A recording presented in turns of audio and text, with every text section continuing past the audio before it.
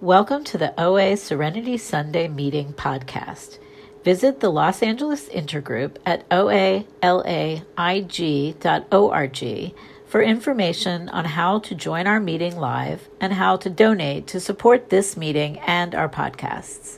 The opinions expressed on the Serenity Sunday podcast are those of the individual speakers and do not represent OA as a whole. And now our speaker. My name is Greg, and I am a compulsive eater. As I mentioned earlier, I live near Phoenix, Arizona, and it's a pleasure to join you all today. I came into OA in 2006.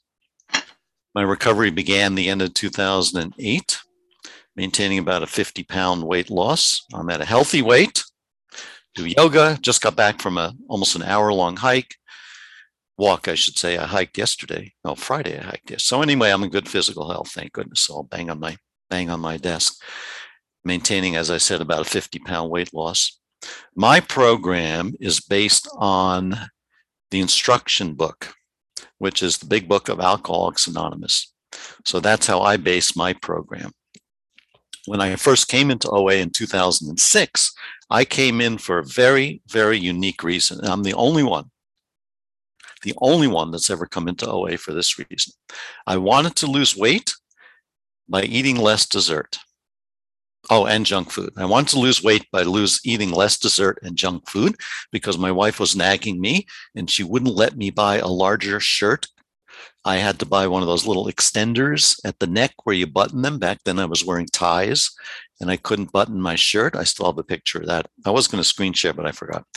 And the extender for the button, for guys that know this, is only about 1/4 of an inch, the maximum extender. And she said, you are not going up in a size. So those are the things that really motivated me to come into OA in 2006. And I came into my first meeting. It was in Prescott, Arizona, where we were living.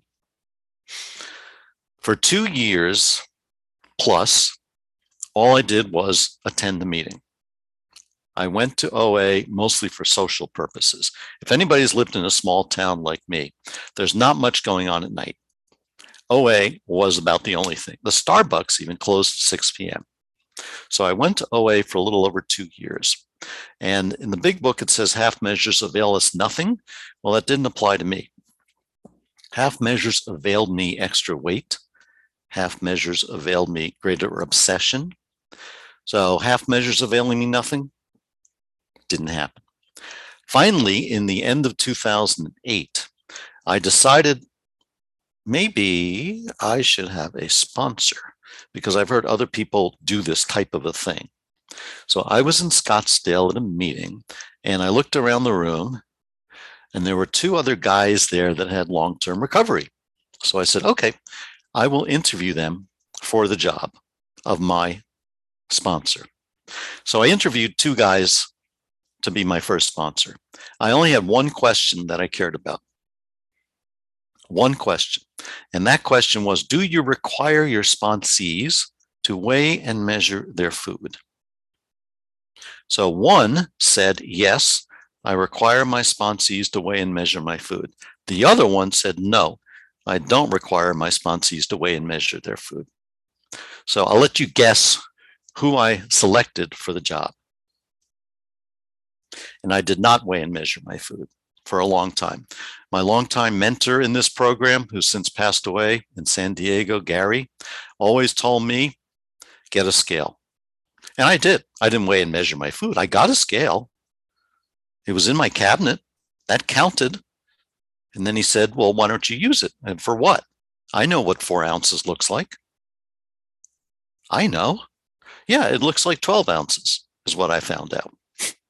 So anyway, my first sponsor was a real big book thumper. So the beginning of 2009 is when I started working the steps, and we went through it quickly.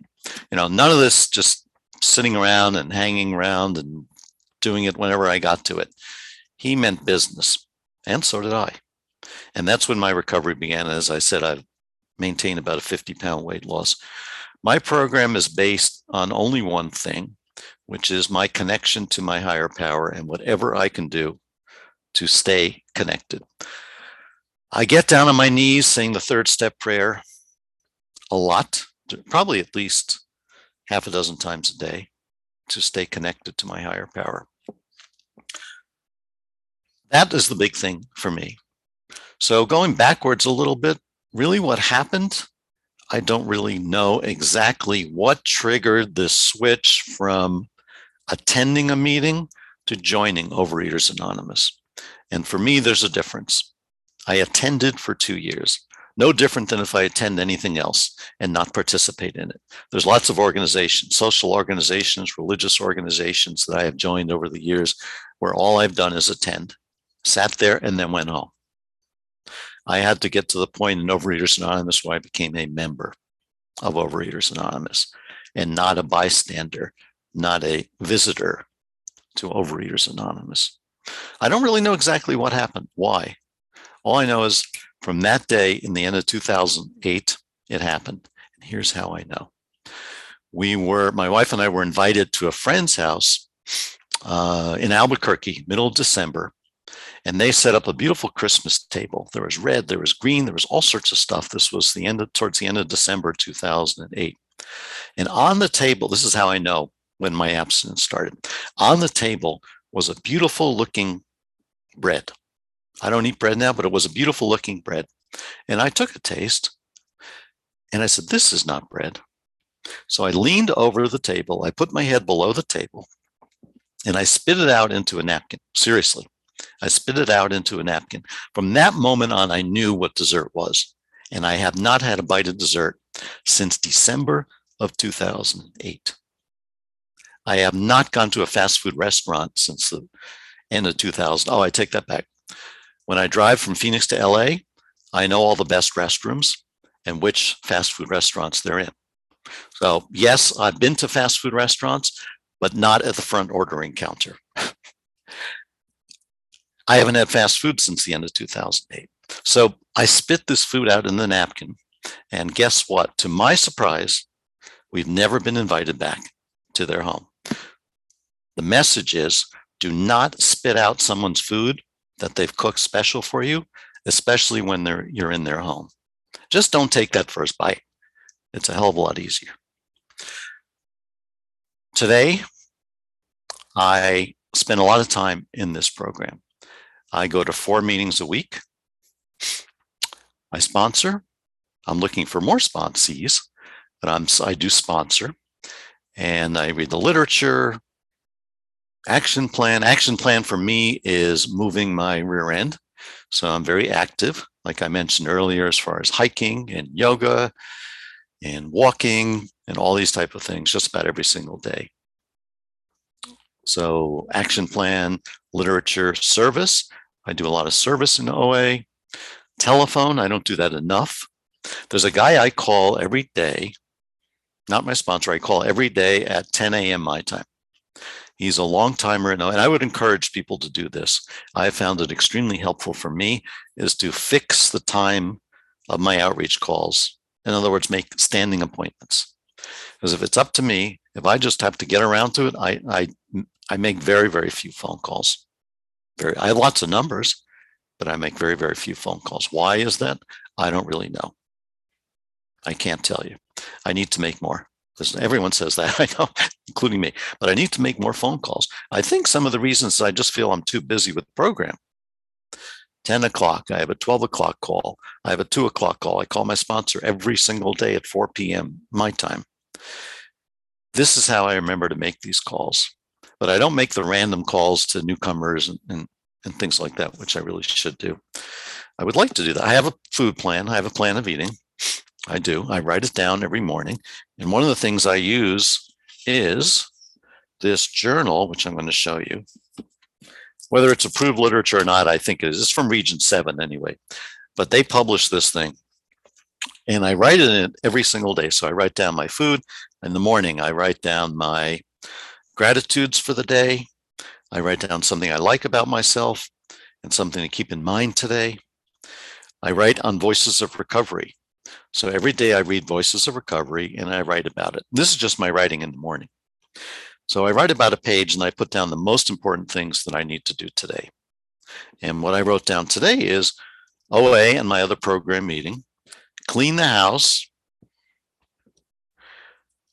OA business type of stuff for service things that I did, make calls, and then I have a religious spiritual Zoom call later on. So those are the things that my main things that I'll be doing today. So I wrote down a couple things so I don't forget, but faith for me is the key. And in fact, that was the reading in the Voices of Recovery today, was about faith. So I wanted to share what I wrote on it, is that the most important thing for me to know is to act on faith that God will give me what I need for today. And I truly believe that. I act on faith knowing I will get what I need. Not necessarily what I want, but you know what? Those two things now have coalesced to just about one thing. My wife and I have decided a number of years ago to lead a minimalistic, spiritually based lifestyle, which means we own basically nothing. 2 old cars, a rental apartment. I'm not degrading those type of things. I'm just saying this is an amazing way to live for us. 2 old cars, rental apartment, not even our furniture or our forks. It's like one of those corporate apartments we've been living in for 10 years now. And it's a beautiful freedom that I feel to not be attached to types of material things. And I know deep in my heart and soul that God will provide what I need for me, whether it's stuff or something else. And that is the basis of my program, which is step 2. And that was the writing today. And faith for me is really a no-brainer. I mean, I have faith in so many. Yesterday I vacuumed. And when I turned on the vacuum, I had faith that the thing was going to work. Now, I don't even know how a vacuum works. It seems kind of simple, but I really don't know how it works, let alone the Zoom. I don't know how any of these things work, cell phones, whatever. But I have tremendous faith that they will work. Why? Because I've seen other people vacuum. I've seen it in hotels, and occasionally somebody comes here to vacuum. And I've seen my wife vacuum, and I've seen myself vacuum, and it works. I use a cell phone, and it works. Overeaters Anonymous is based on step 2, I believe. That's the hope step. Step 1 for me is hopeless. It reminds me of the first 8 pages in Bill's story, where it's an illustration of hopelessness, and then something changes, and then it becomes hopeful. So he goes from hopeless to hopeful. And that's just a couple lines on the bottom of page 8, which is where he meets somebody who then gives him hope and faith. And that to me is the switch on the wall, the switch. It's me logging into this Zoom meeting, having faith. It's me picking up the cell phone, having faith. It's me knowing that I will survive being a vegetarian. And I have. And that's faith too. My wife is vegan. I'm not sure I'm going to get to that point yet, but I do have faith. And I have faith in my eating plan as well. I haven't died yet by not having cake, which is amazing. Before I became abstinent in 2008, if you had said, Greg, you'll live with no dessert. You will live with no hamburgers. You will live with no French fries. Whatever, add on to the list. There's lots of things that are on my food list now. I would never have believed it. What will my life look like without having dessert at 7 p.m. in front of the TV? I could not imagine. There's some people on this call, on this meeting today that say, well, what is my life going to look like in Overeaters Anonymous? No visualization whatsoever. And that's where, for me, faith came in. And I will tell you this, my life is so much better, I'm so much wealthier. I'm not talking about money or stuff. I'm so much wealthier. I'm so much at peace, so much more serenity. Notice I said so much more. That doesn't mean there are times often, as my sponsor will vouch for, that I don't have that serenity, that I don't have that peace. But guess what? There are problems. I have problems. Everyone has problems. I'm the one that decides how big those problems are going to be. And that's something I've realized in this program, that I have the problems and it's up to me to decide how big I'm going to make them. If I am able to have faith and turn it over to God, like I do in the third step on my knees, those problems stay in their right size. And I have to work my ass off to keep those problems in the right size.